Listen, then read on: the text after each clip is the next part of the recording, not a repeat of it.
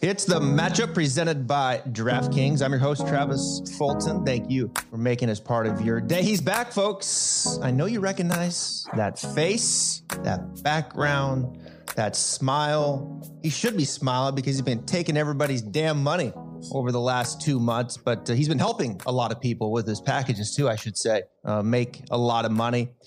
He's been on a heater and he's been on the show twice, and he can attest we've smoked it both times on this show, including him hitting the round one leader. Each time he's back, beating the bookie. How you doing, my man? It's great to be back. I'm doing fantastic. I got a little banged up at the Palmetto last week. Unlike you, who had Higo at 50-1, I had Hadley, so got a little banged up there in the final round, but just getting ready for the U.S. Open. This is a tournament that's like no other really in the U.S., so I'm just looking forward to it, and I'm hoping to have a great week. Higo's 75-1. I've already hit him. So look, I've been on the Higo train for months, and that felt good. Get one there I had him at 47-1. And I was happy to see him get the W. You make a good point. The U.S. Open, it's one of the big ones. When I was young, I think I looked at it as the biggest one. I would even put it ahead of the Masters. I think the Masters has since moved past that. U.S. Open, I feel like kind of lost its identity there for a little while, but I do feel like they're getting it back. And I think this will be a big step with the golf course of Torrey Pines, where they were back in 2008. And of course, Tiger hobbling around on one leg beats Rocco Mediate, who will be on the podcast right here on Thursday. So don't miss that. He's an absolute trip, telling stories one after the other. That'll be fun. But we're back again. You look at this course, the Farmers is there. So many things are different. It's a par 71 now to start with. We know it's longer, 7,700. We know the rough is going to be much thicker. The greens are going to be quicker. There's just a lot of different things. Do you put any stock into looking at how the guys did when they were there earlier in the year to maybe how they might play it this year? Not really. They changed the one par 5 into a par 4. So they made it, the par 70 and 71, like you said. But the USGA, they're out to prove a point. They don't want anybody shooting 10, 12 under on their course. So I think it's going to start off exceptionally hard, like usual. And I think we'll see the winner around maybe 6, 8 under. I definitely think more guys under par than the last U.S. Open. Just because, for viewing, I don't think they want another golfer winning by 6 shots like Bryson did. Right. So I think they'll make it a little bit easier than in New York last year. But I think it'll still be pretty hard with those, narrow fairways, and they're going to make you pay if you miss the fairway. They're going to make you pay. So I'm looking for a guy who's accurate off the tee, someone who's accurate with irons, that kind of player for this weekend. So there's obviously a bunch of those guys that fit the bill at the top. So I definitely think that they're out to prove a point, and I'm looking forward to it. You really never know what they're going to, you never know what they're going to bring to the table when they're doing this layout for this. We could see another 3 rounds where guys just struggle. And then the 4th round, they might make those greens nice and easy. So you just never know what they're going to do. And I'm just looking forward to it. Yeah, there is a certain level of, where you can't really predict too much. It's kind of hard to get a feel how long the rough's going to be. It's always really long when they get there, Sunday, Monday, and then they start to do some things. And, it's interesting. It sounds like on 7 holes, they're going to do the graduated rough out, but then on other holes, they're not. And then you kind of get the sense that the rough's going to be longer as you get closer to the greens. So there's some interesting things happening there. The one thing for sure that will play into this, is the POA greens. That will be there, and that's anytime you start saying that word, it's a wild card right into the flat stick and who can handle those. And then the Kikuyu grass is definitely going to play a factor. I was listening to my friend Aaron Oberhoser on Golf Channel. He was talking about how there's like 4 or 5 different grasses around the green and just how inconsistent and depending upon how the ball gets in there. So there's certainly a level of luck as well that you're going to see here. You're going to see a ball go into the rough and the guy's going to play out of it no problem. And then it's going to go into the rough and the guy's going to be like, I can't even see my ball, right? And he's going to be like 2 feet from where that guy just was. So it's, you got to get a few breaks here and there for sure in the U.S. Open. So let's get into it.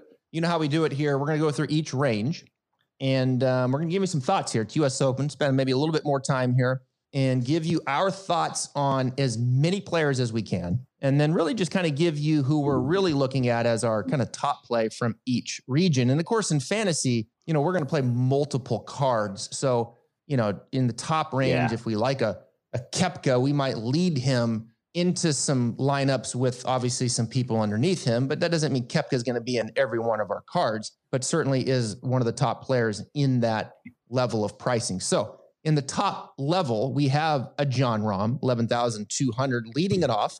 He'll be focused. That's my Spieth. That's my boy. 10-9. Right there. Yeah. Spieth is 10-9. DJ 10-7. Shambo 10-4. And Brooksy 10-1. So of those 5, who's your boy? I'm going to have to go with the chalk here. I'm going to go with Jon Rahm. I think after being forced to withdraw from the Memorial, I think he's pissed. Giving up $1.7 million when he could have just, if he was here in Florida, we could have just put a pool noodle in the cup and he could have went out there and played the final round by himself. But he wasn't. And he cost himself, a $1.7 million payday. Yeah. I think he's coming out. He's angry. He was asymptomatic, so he didn't have any symptoms. So he's practically fully healthy. He had last week off, so he's fully rested. Mm-hmm. And I think this is the perfect layout for him because I think he's that like one golfer who, like we saw him do at the Memorial, he can break the simulation of the course and he could go like a 12 he could go a 12 under, something that the course designers didn't want happening. I think he's one of the guys that can break the simulation and go under what the course designers were looking for. I agree. He can bring a golf course to his knees with his driver. That one club, long and straight, right? He can make that happen. It looked like on Saturday in Columbus, he finally got it going. Like he just finally was out of neutral as he had been, and he rolls off 6 birdies on the back, and he gets the news when he walks off the green. And an ace. Jon Rahm is certainly and an ace. Yeah. What's that? And an ace. So. And an ace, yeah, absolutely. Spieth at 10-9, he's won an Open before, U.S. Open. He hasn't done much, obviously, in years now leading up to this through his struggles. I don't know if I trust the driver at that price for Spieth. I feel like, yes, it's better. The iron game is getting back to world class. We know the short game is there, but I feel like the driver still can be a question mark. And at that price, we're looking for someone to win. DJ showed some form, made a triple late, but it was certainly the best finish we've seen in the calendar year. Believe it or not, his first top 10. Mm-hmm. So he's starting to move the right way. Bryson at 10-4, the defending champ. I think the one thing you got to look at here versus Winged Foot is I do think at Winged Foot, Bryson was able to kind of hack it out and kind of chase it up to those greens. Mm-hmm. Where I think with Torrey, I don't think he's going to be able to do that as much. I think the greens are a little more elevated in the way that they're designed. So I do think it's going to be more difficult. Although he was above average in fairways hit, Bryson's still kind of looking for that touch in the approach game and around the greens. And then there's Koepka, who was second, at the PGA. So there's a lot there. I think for me, I'll probably start some cards in the 9,000s, and we'll get to that here in a second. But I think the guy that I'm going to trust the most here, that I feel like if he can just polish up the approach game, will be DJ. So I'll give you DJ at 10-7 against your Rahm at 11-2. What do you think Koepka's going to do? You think? I mean, for crying out loud, we've got a second and 2 firsts here in 3 of the last 4 years. Missed the cut last week, but he probably doesn't even care about that, does he? Yeah, I think he maybe had some sponsor commitments or he had to go last week and play, but Koepka's a gamer, and we see it at every major pretty much. Besides the Masters this year, he's done great in majors. So I think Koepka's a gamer. I think having the Saturday and Sunday off really helped him. If you watched him play on Friday, I watched him his entire round. I don't really think he was trying to make the cut so much. Mm-hmm. I don't think he was trying to do terrible. It looked like to me he was trying to work on some things that maybe he needed to work on. And he actually said that after the round. So Koepka's a gamer, and that's one guy that if I had to put my money on one guy at a US Open or a PGA Championship, it's going to be Koepka, because I know he's going to show up and he's just a competitor, especially now with his Brooks feud. I think he really wants to prove himself. And he's having his best season, like most consistent season. He's got seven made cuts. Yeah. He's made 7 of 13 cuts, and 5 of those times he's made the cut, he's finished in the top 10.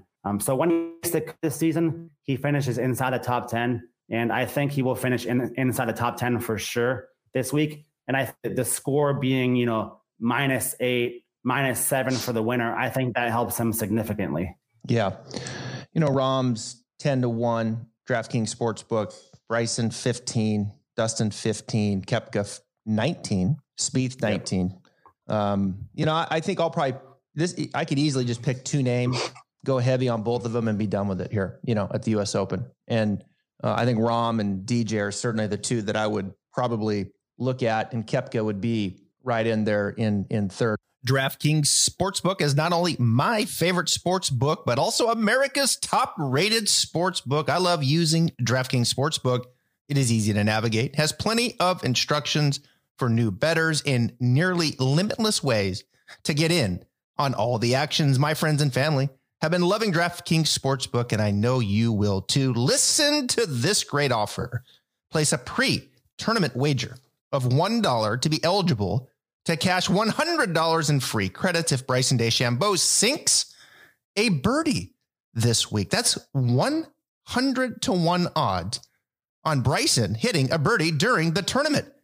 100-1 odds on an offer like this doesn't come around often. So sign up for DraftKings Sportsbook now to get in on all the actions. DraftKings is safe, secure, and reliable, so you can deposit and withdraw your funds at your convenience. Download the top-rated DraftKings Sportsbook app now and use promo code Travis when you sign up to turn $1 into $100 in free credits if Bryson sinks a birdie this weekend. That's code Travis to turn $1 into $100 in free credits for a limited time only at DraftKings Sportsbooks. Must be 21 or older. New Jersey, Indiana, or Pennsylvania only. New customers only. Restrictions apply. See DraftKings.com/sportsbook for details. Gambling problem? Call 1-800-GAMBLER, or in Indiana, 1-800-9-WITH-IT. All right. So as we move on here, and now we start getting into the 9,000s. In the 9,000s is Rory McIlroy, ladies and gentlemen. You don't see that very often. 9,900. You don't see JT at 97 very often either. Morikawa 95, Xander 93, Victor 92, Cantlay 91, Reed, 1 year before, at 9,000. Not the US Open, but he's won the Farmers Insurance. You look at that, and you look at those names. The name that I just can't get my eyes to go past is Rory, because we know the ceiling, right? We know the ceiling with Rory, and he's won a US Open before. It's interesting. The only guy that hasn't won a US Open in the top 6 names there that we've talked about is Rahm, and he's the favorite. But Rory, T8 last year, T9 in 2019. I'm certainly looking at him. JT, I still feel like is working through some things. I see a guy who's in between with his putter as he's changed putting coaches. I'm not comfortable with JT right now, but I certainly could let myself go to Morikawa as I did 2 weeks ago, heavy to win, but he forgot how to hit the ball on Sunday he didn't get it done. Where are you going there?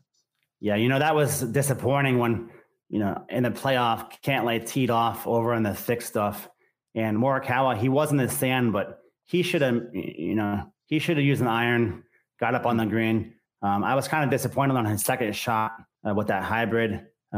So Morikawa, I'm not really sold on his putting stroke right now. I don't know why he changed putting strokes, to be honest. It's like all these guys, it's like they're trying to come up with something new all the time, something better. But I think he should have just stuck with what works.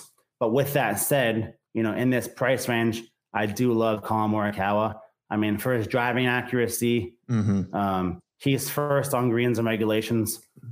So tee to green, he's first. Approach to the green, he's first. Just his putting, he's 167th in strokes gained putting this year. So his new claw grip, it hasn't worked. for him. So I'm not sure how long he's going to stick with that, but I definitely like him for his accuracy. I think, at a US Open, you're going to have to be very accurate. They're not going to let a bomber beat them. So I do love Colin Morikawa in this price range. Well, I think with Morikawa, you're just going to have to hit him on those good weeks. In Memorial, he was +5 putting. And then the 4 before that, he was in the negative. And then the last time he was positive was at WGC Mexico, where he was +4 and he wins. So you just have to, you have to pick those moments. I just felt like he had a good track record at Memorial and putting. Obviously he won the workday there. So I feel like with his ball striking and anything in the +3, he has a chance to win. And he did. And his ball striking let him down on Sunday, which you don't expect. Yeah. But you certainly, the one thing with Morikawa, he's like Rahm. He can bring a course to its knees with his ball striking, and he can wear it out. And then it's just, it's the law of averages. He's going to make 1 or 2. Like he's just too good of a player. Now, is he going to clip him off at the rate of others? Historically, no. But when you live in +7 approach, I mean, that's just a dominant number. And his driving, I feel like, has consistently gotten better too. So you have to weigh that out. Can he do enough with the putter? I think Cantlay, to me, and Schauffele have the most to prove here in this group. And I think they know that too. I think they know their next step is to win a major, right? Like they've won 4 times, but they're world-class players. And Schauffele has been in the top 6 in the last 4 years in the US Open. So it's weighing on him. He hit the ball in the water at the Masters on 16, fell back to 3rd when he was making a little bit of a run to Matsuyama. But I just feel like, all right, these guys know, we're world-class players. We know we can win this. Now can they go out and get it done? I think of those two, man, I think I would pick Cantlay over Schauffele. I really do. Yeah, I agree. I would pick Cantlay over Schauffele also, because if you look at Schauffele's history in majors, he gets those top 10 finishes, but he melts down a lot. And then you have he melts down in those critical spots. Like at the Masters, for example, when he took a shot, that was unnecessary and went into the water. He melts down at untimely instances. And I think Cantlay is a lot more consistent. And Schauffele, Schauffele's played 6 rounds here at Torrey Pines. He's missed the cut 4 times. And then he has a 25th place finish and a 2nd place finish. So I know the course is different this time around, but still it's the same venue. And I feel like maybe he knows he's missed the cut 66% of the time there. So that might be in his head. And he's going to be a favorite with others this week. Everybody loves Schauffele for majors, but he's just one guy he's just one guy that I have no interest in backing at 15-1 or in this price range. Really, if I play Schauffele this weekend, I'll be fading him, but I'll probably just pass altogether. 15-1. I don't know how do you play that? There ain't no way you could play that to win. This is at DraftKings Sportsbook. Then you got Rory sitting at 21-1, who's, by the way, has won major championships, and won this year. It's just, and then Cantlay at 22, JT at 22. I think people are a little scared of JT right now. They know the iron game's world-class, but they just know the putter can be so bad. It's been terrible. Yeah, it's been like Morikawa. He's kind of, I don't want to say he's turning into that, but they're kind of in the same breed right now. It's like, okay, you either get the JT that you got at the Players, where it just looks like he's putting to the damn ocean, or it looks like there's no hole in the ground, and he just can't hit the hole from 5 feet. You know what's amazing with both of those guys is last year at the I forget what tournament it was at last year, but I had JT to win, and JT sank a 55 foot putt on 18, I think. And Morikawa needed to sink a 35 foot putt to send it to a playoff. And I'm thinking there's no way Morikawa is going to make this. And he nailed it. Both those guys hit huge putts. And now both those guys can't even buy a putt. Yeah. So it's just crazy how their putting game comes and goes.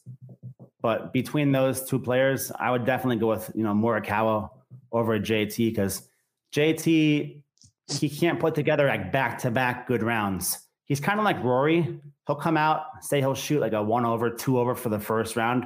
Second round, he might come out and shoot a 30 on the front nine, and then finish, 5 under for the second round. But then the third round, he might blow up again. So he's having trouble putting together like a full weekend of, really good rounds. It's same story with Rory. So I think Morikawa is the more consistent of those guys. So that's why I like him in this price range. Let me ask you this. Victor, the only two we haven't talked about, Hovland and Reed. Hovland is 92. Reed is 9,000. We know Reed likes this place. We know Reed, you look at, let's see, he was T13 last year. He had a 4th and 18. So he's had some success at the U.S. Open. Hovland, we know U.S. Amateur champion and 2 top 13s in his first 2 U.S. Opens. Of those two, are you going to go with the experience, or are you going to go with this young gun who has, certainly has success with USGA kind of atmospheres? Yeah, it's not even a question for me. I'm going to go with Patrick Reed. Okay. Because he's been there. Hovland, how many times is Hovland going to go into a weekend in the top 5 and then just blow up? It's been happening a lot lately. Somebody actually tweeted last week. They told me it was the curse of the Puerto Rico Open with Hadley also. So I would definitely go with Reed here, because this is a perfect course for Patrick Reed where the winner could be 6-8 under. And I think Patrick Reed fits that mold very well. He's definitely a more consistent golfer than Hovland. I mean, Hovland can come out, he can go 5 under through the first 5 holes, but then he could triple bogey on the 6th and just go downhill from there. So I'll take Patrick Reed just for his consistency over Hovland. Yeah, and he's certainly a better short game player too, Patrick Reed, and saving those clutch pars. But it's interesting, when Reed won the Farmers, the guy that finished second with Hovland. So, he's kind of had some success here. When you look at the splits, historically, Hovland not as good on POA.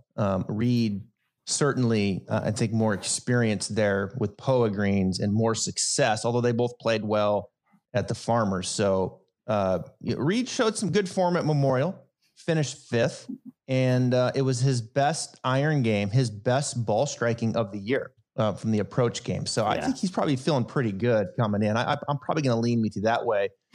But your one pick in the 9s are what in the head-to-head? Who's your one guy? My one guy is Morikawa. Morikawa. Okay. Yeah. Yep. Yeah. Man, God, his ball striking can be so damn dominant, right? I'm going to give you Rory. I am. I just my resources and feelings here with Rory under the radar. I'm going to be starting some lineups right there at 9,900 with Rory McIlroy. All right, let's come on down to the 8s. So here we go. Let me give you the lineup. You're flipping a coin. Huh? I said you're flipping a coin with Rory. You never know which one's going to show up. Yeah, I know. I've been okay on the coin flips, though. Kind of when to get in and not. And I think I'm going to get in on Rory this week. So 89 is Finau. Matsuyama, 88, the Masters champion. He could play U.S. Opens, folks. Gosh, he's been in the top 21 the last 4 years, including a second T17. Anyway, Webb Simpson, he's won a U.S. Open. Will Zalatoris finished 6th last year, 8,600. Scheffler, 85. Berger, I'd put in that same category as Cantlay and Schauffele. Next step, let's go. 8,400. Tyrrell Hatton, 83. Connors, 82. Louis, 81. That's disrespectful. Justin Rose, 8,000. Cameron Smith, 8,000. Take me to a couple names there. A couple names I like is I'm going with Decky, first of all. Okay. All right. I think it's straight disrespectful to have Matsuyama at 8,800. He's a gamer also. Yeah. And he plays these courses really well. And if he's on his game, he's another guy like Jon Rahm that could bring the course to its knees, at least for one round. I mean, come out and shoot a 64 in a round. I wouldn't be surprised at all, because he's done it so many times, at the TPC, at the Masters, stuff like that.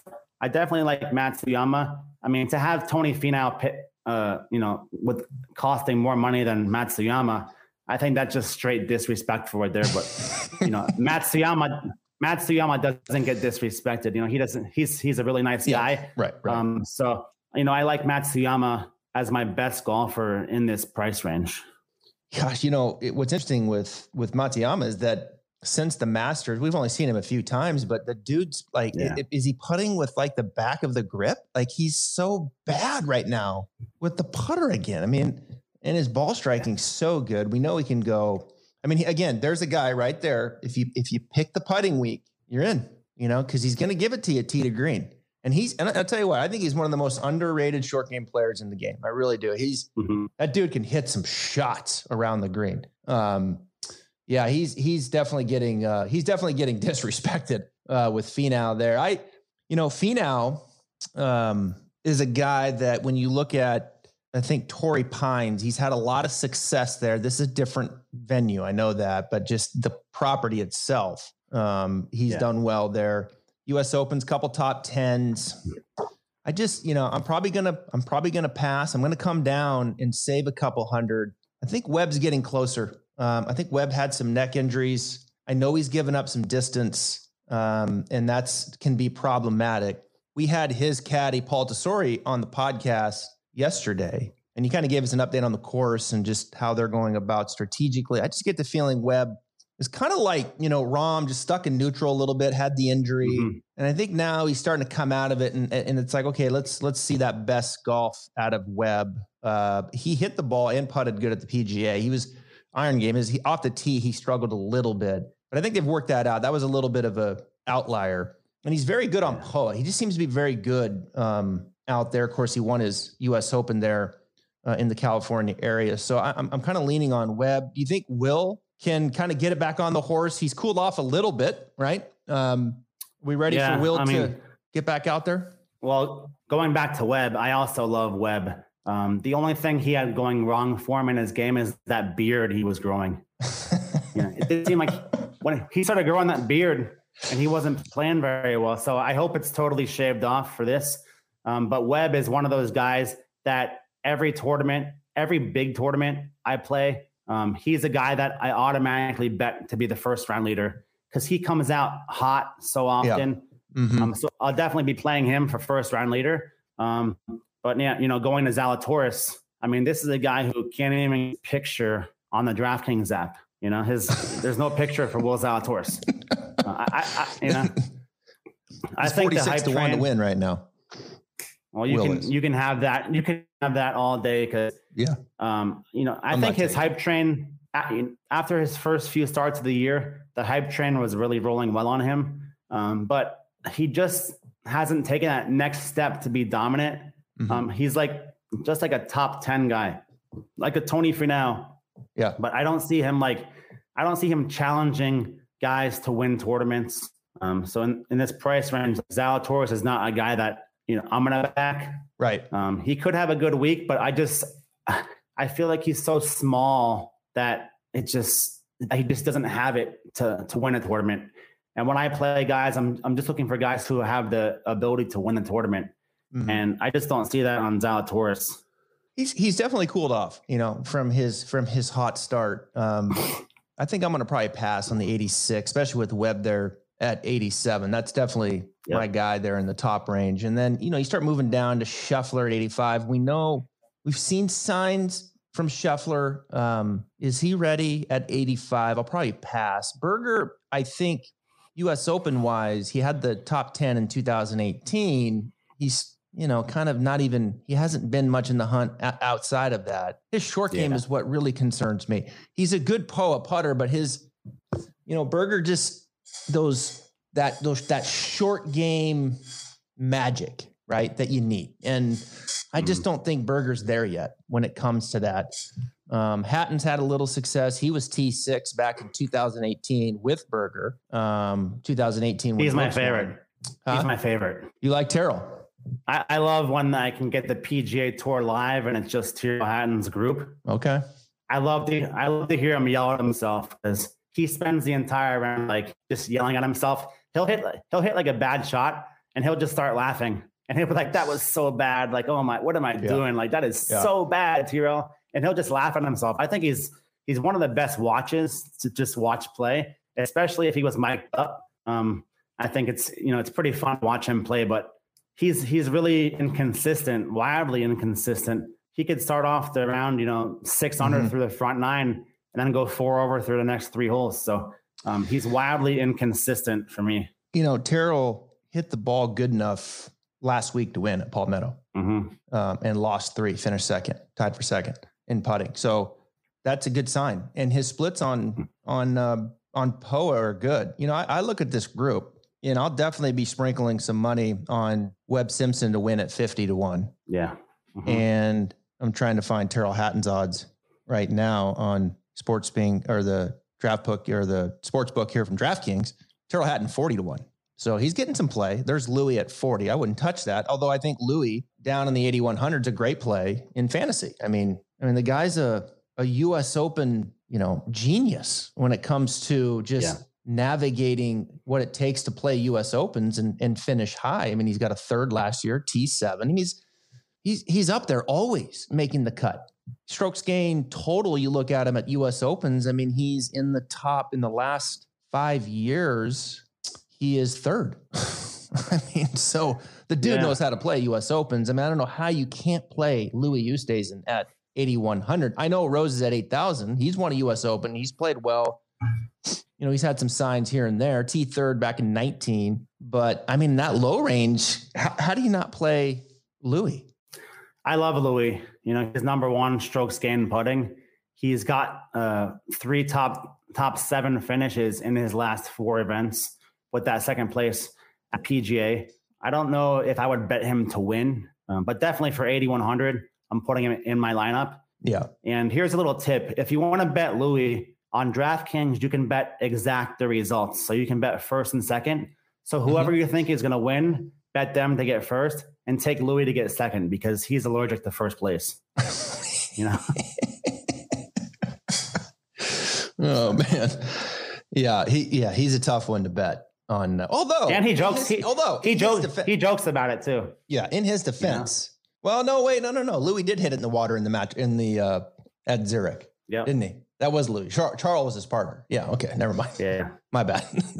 He did. Thank God he finished. Thank God he did hit in the water because I had Cam and Leishman on a win ticket. So I was really happy to see that.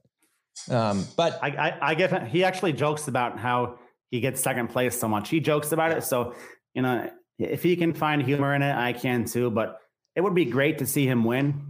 It would. It would be great to see him take on these days. He's never won in the United States, ever. Nope.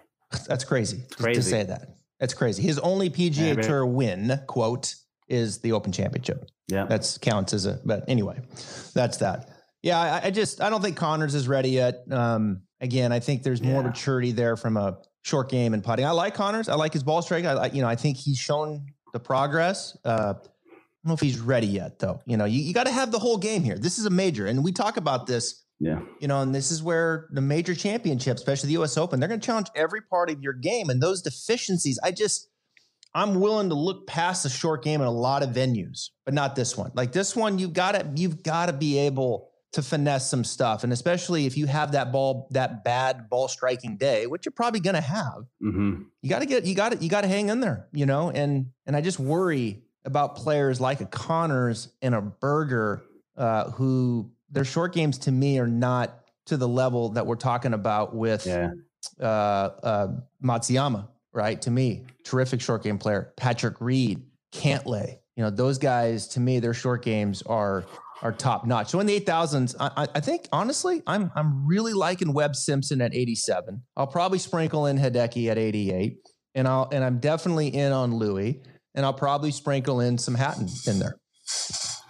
Yeah, I'm looking at Matsuyama, Webb Simpson as well, Oosthuizen, and I'll probably sprinkle in Justin Rose just because he's a gamer and he's had some time off. I love Corey Connors. I think he hits his long irons just as good as anybody.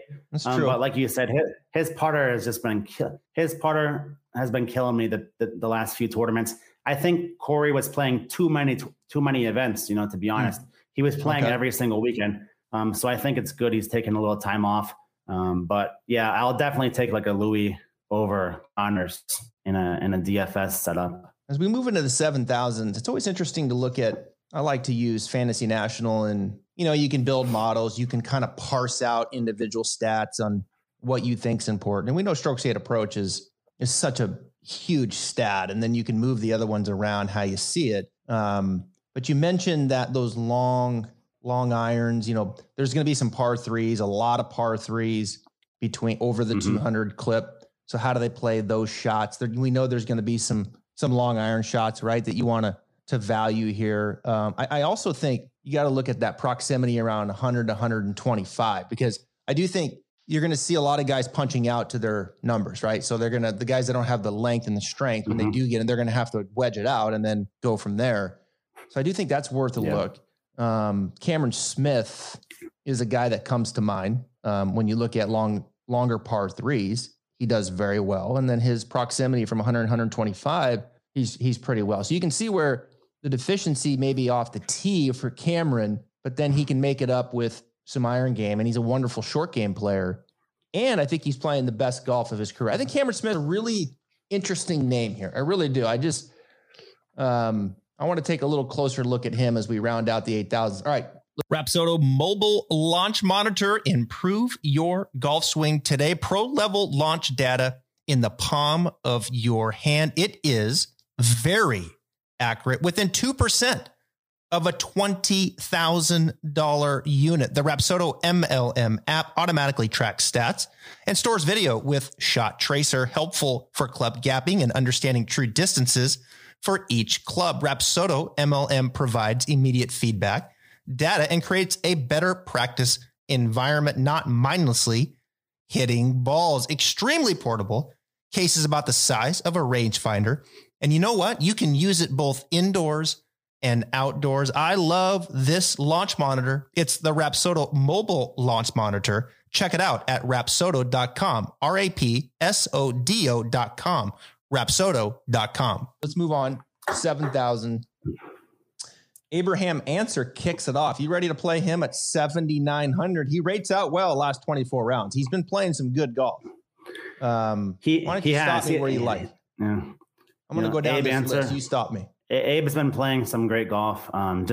It's another guy that struggles with consistency. He put together, he shot a 64 in the final round of the PGA, Yep. But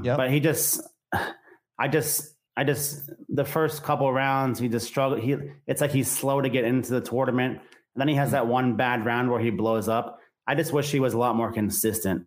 But definitely in this price range, he's a good play. He's been playing good, and he strokes gained par 4. When you look at it, last 24 rounds, he's number 2 in this field. So he does well there. His short game is always a question mark. I do think it's gotten better.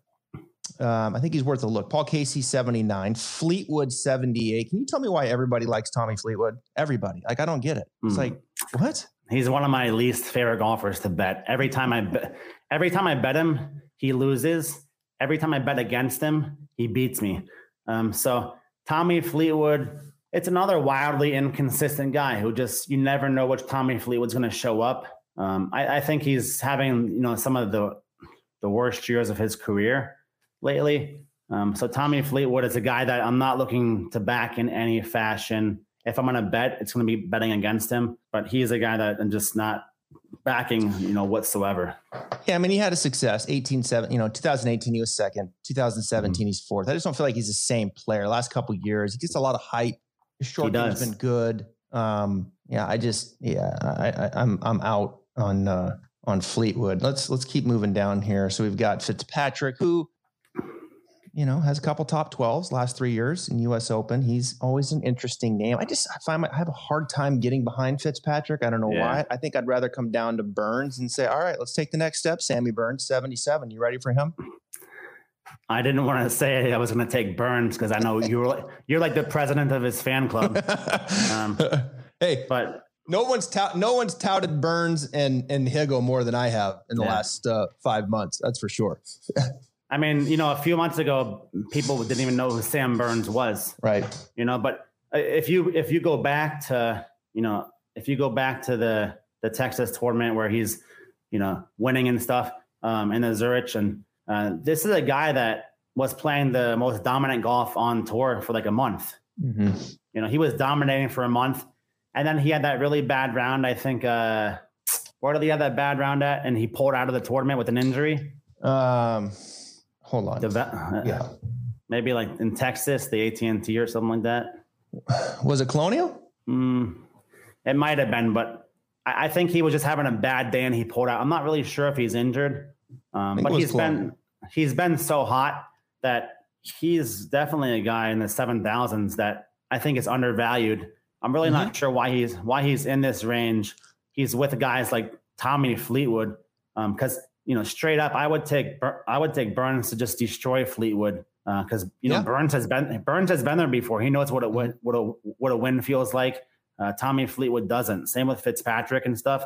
So in this price range, Burns is definitely a guy that I can get behind. Yeah, me too. Valspar won, second at Byron, 50 at the Memorial. Let's see.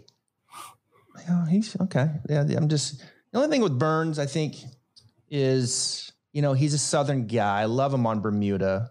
Poa is his second best split. It's like this next step thing for Burns, right? Is he ready to take that next step? He hasn't had a lot of success yet. U.S. Open. Yeah. I do think one thing I do think with Burns, and the reason that I was like touting him for a long time was, and I know his coach, Brad Pullen, who out of Louisiana, who I had on the podcast. And the reason I was so big on Burns was like, he's long and he's a great iron player, and he can putt, especially on Bermuda. So it's like, okay, I'll look past short game, but will I look past it here? And I look at him as of late. I think his short game's gotten better. So I think I'm ready to throw Burns in. I don't know if I want to play him to win, but I'm definitely ready to throw him in here into fantasy at 7,700. There's Mickelson. Speaking of 7,700, Phil Mickelson is here. Speaking of Sam Burns, I think he's taken that next step this year. Yeah. I mean, by winning, he showed that he's not scared of guys. Right. He's not scared of anyone. So I kind of like his attitude. He knows he can win now. And when you know you can win, you're dangerous. Like Phil Mickelson, like you're going to talk about right now. He's dangerous right now. So he is dangerous. And he knows Torrey Pines, although it's changed since he was a kid. He's won here before. I think he's won Torrey 3 times in his career. I mean, you could certainly convince me to play him in fantasy. Turns 51 Wednesday. Is he going to win it? No. I mean, it sets up perfectly for him with like a low scoring winner. He hasn't had much. I still have no idea. He hasn't had much. PGA. I don't know. He hasn't had much success here, but he's taken some time off. He's definitely enjoyed himself. So I think he was 70-1. There's definitely worse bets for 70-1 that you can do with your money. Because, if we're sitting here next week and you're like Phil Mickelson, the U.S. Open winner, 70-1, would you be surprised that he won? Or you would just be like, oh, I can't believe he won again. I wouldn't be surprised he won, because he definitely has the ability to win. But it's just so hard to do it back to back, and he has those 6 runner-ups at the U.S. Open. Yep. It's the biggest story. I mean, obviously if he wins, completes the Grand Slam, I think second biggest story would be Rahm. Then it's debatable after that. Brooks and Bryson playing in the final round would probably be right there.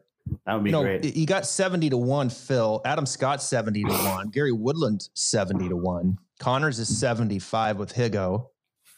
And then Woodland's been Sam playing Burns better. is 110-1. Yeah. Jiminy Christmas. Yeah. Holy. All right. Well, let's keep moving. Lowry. I could play Lowry. Woodland's playing better also, Woodland's been playing better. He has. So. Well, he finally went back to Butch. So that dude jumps around like, Gary, stop it. Like, just play your game. Like, he'll go over here, like he's missing something. Then he goes, and then it's like, dude, don't do that. Just stay with Butch, do your thing, let it come to you. Anyway. Yeah. I think Gary's back. I think Gary's, he's certainly, he knows how to win a US Open. We know that. And, can he kind of garner enough to get back to that confidence level?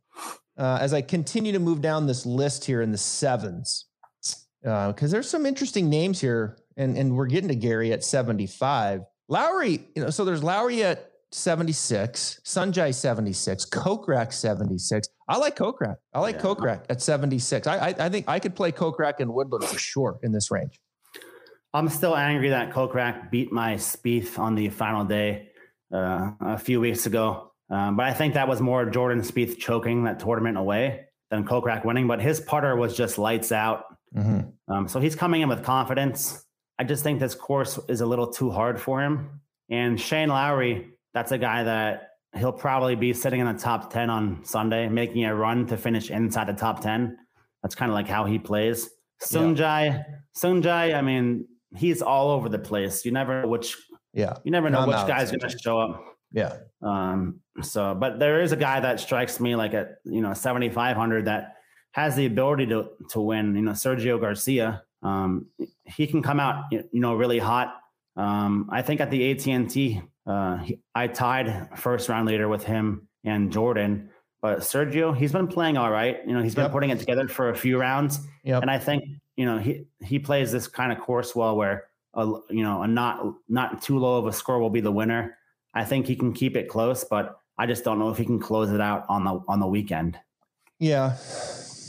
We're getting into that now you got to stretch a little bit right here, and you start getting to these mid to low sevens. And Sergio, man, I just you're going to get it with the ball striking. It's with the putter and all that, and his short game is fine. Neiman in there at 75. He was T23 last year, so he's showing some maturity there. Kokrak's an interesting name. I got to spend a little more time there. I'm excited about the improvement of Kokrak, 2-time winner this year. I'm a little hesitant on POA with him. And I think you make a valid point. It is a difficult course. His short game is his weakness.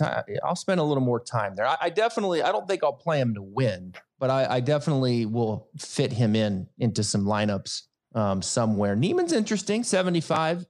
We know talented kid, talented ball striker, and one of those guys that I think can bring a course to its knees with his ball strike. I mean, I think he can drive it and strike it but you're not going to, it's hard to do that for 4 days, right? You're going to have to get some of the other parts of the game in there. And can he keep those rounds going, or is he going to make silly mistakes that maybe you don't get with some other players as we move down? Is Brian Harman ready at 74? That's not a guy. I mean, he has made, 17 out of 19 cuts this year, but Harman, I think Harman's ceiling is like a 20th place finish. Okay. Well, that's 7,400. Yeah. For fantasy, that wouldn't be too bad. Adam Scott, 74. Lee Westwood. Well, we're getting down to Lee. We're not there yet. Leash. We know Leash is...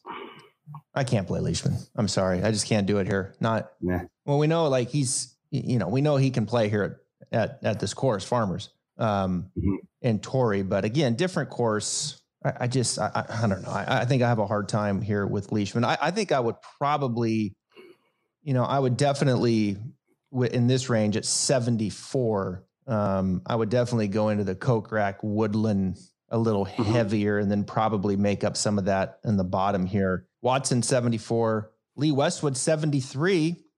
Kind of cooled off. English showed some signs last week, played like an absolute dog Sunday. Thank you, Harris English, for that, letting my boy Higo win. But some good signs there for Harris. He's got to take some positives away. He was 4th last year, but he was playing great last year. I think I'll probably pass with Harris at 73. I'll pass with Horschel at 73. Homa, California kid. Is he ready? That's who I like. Ready to take the next step? I like Homa on this price range because he has the ability to win it. That's the thing. I'm looking for guys when I'm playing guys in these, lineups or betting these guys in the tournament. I'm looking for guys that have the ability to win it. And I think Homa, he's got 5 top 10s this year. He's a guy that we know can win it. He's won in California. He's a California boy, so he's going to have confidence. So Homa is definitely a guy that I'll be backing in this price range. Okay. Certainly over like a Lee Westwood, Harris English, like you said. Yeah, he's been playing well. He played well last week. Yeah, he played well last week. Horschel is just like all over the place. I love Billy Horschel. I always say he's the best dressed golfer on tour. But he's been so inconsistent. Yeah. So as we kind of work down here to the bottoms of the sevens, I always give you a lot to think about here. And it's just fun to kind of talk through these. And, we've done a lot of research already, but as you go through these on air and, you're certainly getting closer to your final picks, and some are more firm or a little firmer than others, as you can tell probably in the way we talk about it. But There's Si Woo 73, Christian Bezuidenhout 72. Feels like a big course for him. Yeah. Brandon Grace 72. Has showed signs, but not much in U.S. Opens. Although a T5 2016 missed the cut the last 2 years. There's my boy Higo. I mean, how do you not play Higo? Like, where's his picture? He's one of the. He's a young, good looking stud, and they don't even have a picture. They don't have a picture for him. Higo at 72. He made the cut at the PGA. Right, wins Palmetto. I mean, I've been telling people, look, dude, the kid's long, great iron player, and he can putt. Like, he's not scared. Like, he knows exactly. He's going to make some silly mistakes. Higo.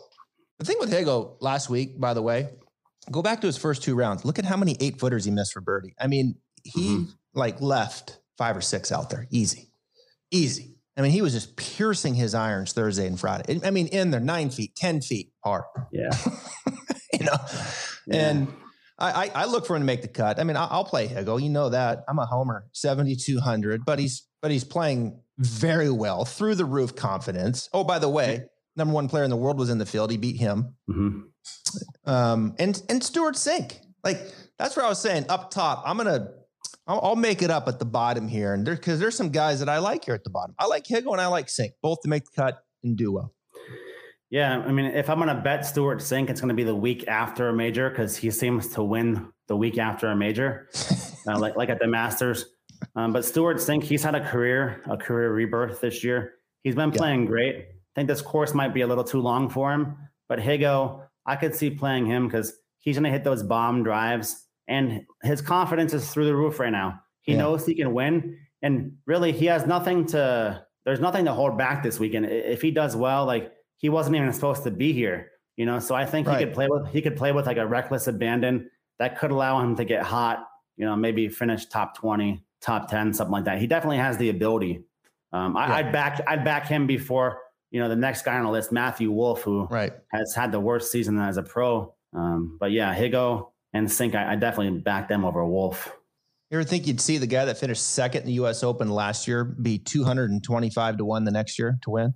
Yeah, I believe it, because there's something wrong with his game. Either he was injured, a year makes, or he has the yips, something like that. I'm just not really sure. Well, I think Matthew just didn't want to play golf. Like, I think he, I don't know this, but to me, it looked like to me that it just got to the point where he was a little burnt out, maybe a little depression settling in, and then you just don't want to be out there and play. And I think you need to take some time away. We'll see where he's at coming back. Hoffman, to me, completely disrespected at 7,200. Yeah. He's been playing great. Yeah. I'll play Hoffman for sure. That's what I'm saying. I love the guys in the 7s here. I like Higo. I think, and to your point in Sink, dude, that guy's got longer. He hits at 300. I mean, he's long. Does. So I'm okay with Sink. I'm okay with Higo. I'm okay with Hoffman. And I'm okay with Matt Wallace at 7,100. And that's kind of where I'll leave it in the bottom 7s. And I'll just read off the rest of the names: Kuchar, Streelman, Molinari, Ortiz, Palmer, Nash, Schwartzel, Champ, Robert McIntyre, who I think is an interesting name because of his length, Ian Poulter, Matt Jones, Russell Henley, who's an interesting name because we know can pierce it with his irons and had a couple of top 30s, T18, T17. Is there any name that you got to play there? Although I know you love Hoffman, but any of those bottoms there in the 7s? I always like Kevin Na. I think he's the one guy that has the ability to win any tournament. Yeah. I don't understand how Ian Poulter is priced the same as Cameron Champ, who might be fighting for last place again this week. But I think Cameron Champ's game has never been in the worst place. So if I'm playing a guy at 7, it's probably Ian Poulter or Kevin Na. Okay. I think we saw Ryan Palmer hit his peak already this season. Yeah. He's kind of come down a little bit. So I probably won't be playing him, but Kevin Na, Ian Poulter in this price range. Russell Henley, he could put together a good tournament. I wouldn't be surprised. But yeah, the names that I gave out, Na, Poulter, Hoffman, guys like that, I think they could, easily finish inside the top 20. And that's pretty much what I'm looking for when I get guys in this range. I just want a guy, you just want a guy who can make the cut, because you don't want, 4 out of your 5 golfers to make the cut. And then, you're just getting crushed the weekend by someone who had all their golfers make the cut. So that's what I really look for, guys who will just make the cut at least. Yep. Yeah, there's a lot to chew on there. So I know we kind of threw some names out there, some we don't like and some that we do. All right, let's finish it up. We've got in the 6,000s. The way that we do it is we're each going to give you 2 names that we like here in the 6,000s. I'll let you go first. Give me a name. I'm going to take my boy ZJ, Zach Johnson. Major winner. He's playing decent this season. He's made 15 of 19 cuts with 3 top 10s. He may not be able to win a tournament these days, like a major. He's not going to win a major, but he could finish in the top 10. Sometimes he gets into that Mr. Consistency mode, where he'll just shoot a 2 under every round and just sneak his way into the top 10. So I like his consistency. And I think he's a gamer for majors. So, Zach Johnson, I like, and then Brendan Steele. Okay. I think, Steele, I did like, Sebastian Munoz. He's been playing well lately, but I think this course might be a little too long for him. He plays well at shorter courses. And then another guy who was intriguing last week, who I played in a matchup last week. Don't say Wilco. Yeah, I played him in the 3rd round last week, and he shot like a 3 over. And then he came back in the final round and had a great round. So Wilco, he's that bomber, but after what he did to me in round 3 last week, I just don't trust him. So, and look at you have Martin Keimer at 6,900 also. I know. Who's a Reese Jones specialist, by the way. Martin Keimer is. Yeah. I'll give you Wilco. That's my first guy, Nina Bar. I think Wilco's the longest. I think he has the most length in professional golf right now. I think he's longer than Bryson. He went like 364 in the air last week. Yeah. He's 21. He's South African, played very well last week in the top 10, I think. 11. He was T10 or T11. He's just raw. He's just a young pup, and it's just kind of coming at him as it goes right now. But I like him. I think, we don't see much of him over here. We saw Wilco, we saw Higo perform really well. And I know the field was not that great. I get it. Yeah. And this is a much different venue and field, but look, it was a tough course. It was a tough course. Yeah. But these kids but the ball's going to be bouncing too. The ball, the ball's going to be bouncing. You got that ground game a little bit with some rough, but I'm okay with Wilco at 68 making the cut. And I'll give you a couple other names to consider here.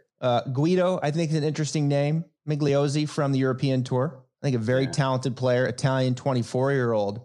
And I'm really intrigued by Cameron Young, who's won twice on the Korn Ferry Tour. And you want to talk about an athlete playing golf? This dude is a big boy. He can hit it. I mean, he is stupid long.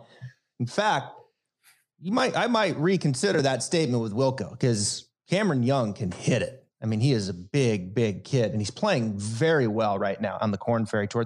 These are some interesting names down in the 6,000s. Now, they don't have a lot of experience. I get that. Yeah. And I'm not saying that those are exactly the ones I'm going to play, but I think I will. I do think I'll sprinkle Wilco in, Guido in. I think I'll sprinkle Cameron in.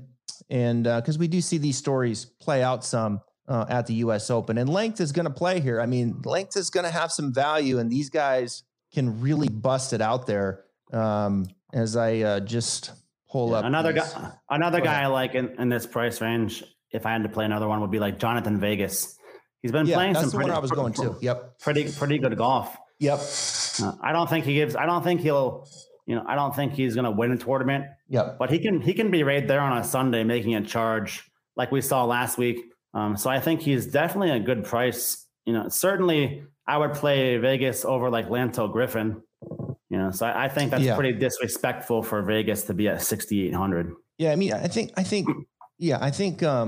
Zach is a very solid play. I mean, he is a veteran that knows how to get things. He knows how to get it around and manage this. And I gave you some young pups to consider there. But if you want to go, I think a little more of an experience route, I think Zach is certainly the play. I think McKenzie or Henrik Stenson, who's shown a little bit more form. We know he can get around a little bit when it's there. A couple top 10s there, 19 and 18. Another experienced guy. And I'll just, and then I'll also throw in, I lost my Burn. Yeah, Burn Wiesberger, another European who I think can make the cut here. who has for 3 of the last 4 years had a T16 back in 2017. Burns kind of up and down, but I looking for a guy to make the cut. I think he's another one to consider. Vegas played very well last week. Very well. So he's showing some form coming in. So much to look at here. Hopefully, Ches Reavie T3rd back in 2000. How the hell does that happen? Guy can't hit it out of his shadow. How's he making it here at the U.S. Open? A lot to consider here. Torrey Pines, U.S. Open. Hopefully, we gave you some good feedbacks. Time to do a little more research, fill out some lineups here, but probably won't get them all out there till the end of the day on Wednesday. Learn a little bit more about the course. But those are some names to consider. Any final thoughts as we part ways? If I had to give one winner, I'm going with Jon Rahm. Johnny Rahm. And if I had to give a last place, Cameron Champ. So those are my 2 plays. And who was your first round leader? You gave me a name. Webb. Webb Simpson, always first round leader. Okay. Auto play. Him and Keegan Bradley, always auto plays. Putting it in right now. First round leader. Beating the bookie. You're the best, buddy. This has been fun. We'll be in touch this week. Best of luck to everybody out there. Thanks for having me on. I just want to interrupt this interview real quick and give a shout out to my friends over at Encore Golf. Encore provides some of the most cutting edge technology in a golf ball that I have ever seen. Their team in Buffalo, New York is changing the script of golf technology through their perimeter weighted designs, which offer players enhanced accuracy and control for every shot on the course. With their award-winning Elixir and Avant 55 golf balls, they are transforming the game for players of all skill levels. Visit encoregolf.com/Travis Fulton for more details about their products that are revolutionizing the game. Now back to the Stripe Show.